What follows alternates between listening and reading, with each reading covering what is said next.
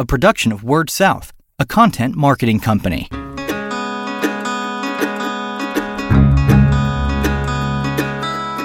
Story Connect, the podcast, helping communicators discover ideas to shape their stories and connect with their customers. How do you build a fiber network in two of the country's most economically distressed counties? That's what we'll be talking about on this episode of Story Connect podcast. I'm your host, Andy Johns. Thank you for tuning in on Facebook Live and on the podcast. My guest today is Mark Patterson, who is the CEO, general manager with Highland Telephone up in kind of the northeastern part of Tennessee and the southeastern part of Kentucky. Mark, thanks for joining me. My pleasure, Andy. Glad to be here. We've been working with Mark and with Highland for quite a while, but I saw some numbers that came out recently with the some of the economic numbers for each county, and they were naming the poorest county in every state, and I saw that one of your counties was the poorest in Kentucky.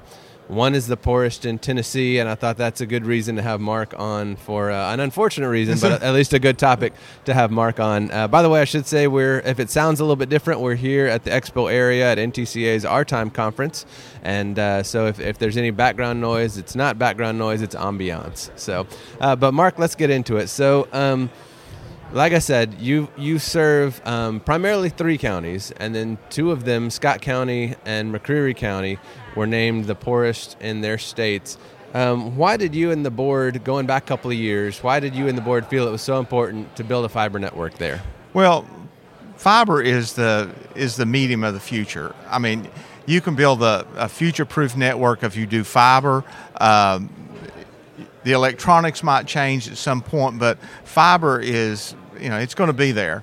It's just right now you can put it in the air, and for the next 50 years it's not going to change. It doesn't have the problems that copper had of degrading or breaking down or stuff. So, it was the medium of the future.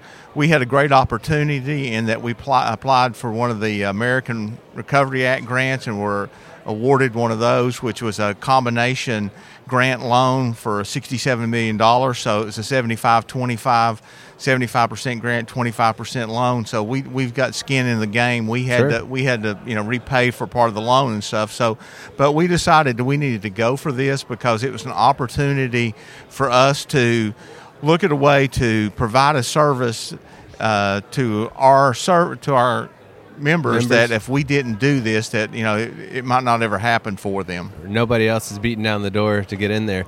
Well, we're a co-op area. Right. We're the areas that none of the big companies wanted in the 50s. There was no service in, so the members formed their own company, and that's where the telephone co-ops came from. So we're doing that as a service now back to the customers. Sure. Now, the area that you guys serve is it's a beautiful area. They've got the Frozen Head State Park, the Obed River, National Wild and Scenic River. They've got the Big South Fork National Recreation Area. Yes. Daniel Boone, is that the National Forest? In McCreary County, Kentucky, we have the Daniel Boone National Forest is there. It's beautiful, but it's not an easy place to build a network. So what were some of the obstacles you guys faced when you were building this thing? Well, it's typical Appalachian mountain, terrain. Everything's aerial, all rock. You can't bury anything. A lot of ups and downs, very steep verticals. We had one area that was a 7,000-foot build that the contractor looked at and said, "We can't even take equipment." They had to literally work themselves just by manpower up the side of the mountain to get to where they needed to go. So, there was a lot of challenges. Remote areas that you have to cover, and being a co-op, we provided service to every customer. We had the engineering firm come to us and say, "You're building a mile and a half of fiber to serve one customer." Yes, we are, because we're the carrier of last resort. We provide service to every customer in our service area. Well, I know for a fact we've been up there doing the magazine work for you guys and all that. We have driven through a little creek to get to somebody's house, and it's like, these folks have fiber out here. Yeah. You have to drive through a creek to get there, but they've got fiber. What so with the economics playing into it, and it depends on what metric you use, I'm sure, as to which areas are more economically distressed than the others.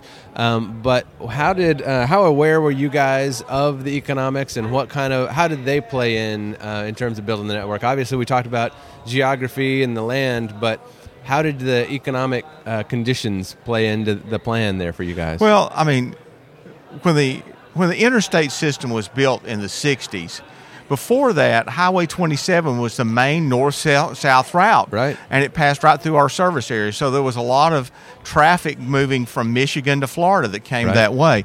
I-75, when it was designed, moved 25 miles east of there. And it basically took out took the interstate out of our service area, all that traffic, and all the traffic. So what we did was basically made sure the information superhighway was able to pass through our area by doing that. So we weren't left behind on the information superhighway. So it really helps with economic development. We've lost some industry, especially in the 2007-2009 downturn. We had some industries that were national concerns that were just they shuttered the plants, they closed them, and they haven't really opened back up. But we've had other companies that have moved in. One of the great things that having fiber is we've just been working with one of the industrial boards in the Chamber of Commerce. I was going to ask you about that. Yeah, is to bring in like a call center, except instead of having a call center, it allows people to work at home. So they were hiring 50 people. They had 110 applications for 50 jobs that were going to have people work at home, and by having high-speed fiber into their homes, right, they're going to do customer service and customer support from home. Since then, I think they've decided to move it up to maybe 75 positions. Okay. And that's something they could not do without your fiber being there. No. We have a world-class network. Everybody talks about some of the things that have been built in the other cities and different things and all things like that. I mean, we are totally gig capable to every place we serve. And we serve some hills and hollers, as they say in that area. Right. And I actually had a guy that was a programmer that had a cabin in the Obed area on the river that came out of Atlanta on a regular basis on the weekends, and that was his weekend retreat. And he since told me that, I have better connectivity here than I do in Atlanta. I spend more time at my cabin now than I actually do at the house, and I can do more work here. That's awesome. Yeah. And that's really a testament to what you guys are doing. You mentioned the gig. That was really kind of one of the last things I wanted to talk about, because I think folks will be surprised. You guys have had, I know from working with some of your staff, you've had a big increase in gigabit customers lately. You guys have we've put a big push on to explain to the customers that what having a gig service can do for them, and we've really put an emphasis on it. And it's amazing. We have approximately 11,000 broadband customers, and of those, 1,000 of them have moved over to a gig. Wow! So yeah, it's quite a bit of Now, it also is enticing to businesses and stuff that move in. Sure. I mean, we can do 10. We can do a 10 gig circuit into a large manufacturing or something like that if they need it through Active-E. So that's we try to work closely with the Chamber of Commerce in all three counties, and with the industrial board. So when they bring in a potential client to move into the area, it used to be, do you have water and do you have sewer?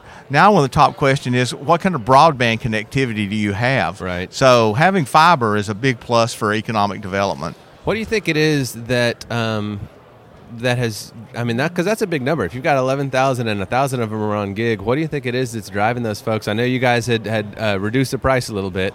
What's causing that? What aside from just that need for speed, what do you think is causing that many people to go for a gig? From the business aspect of it, on health care, we deal a lot with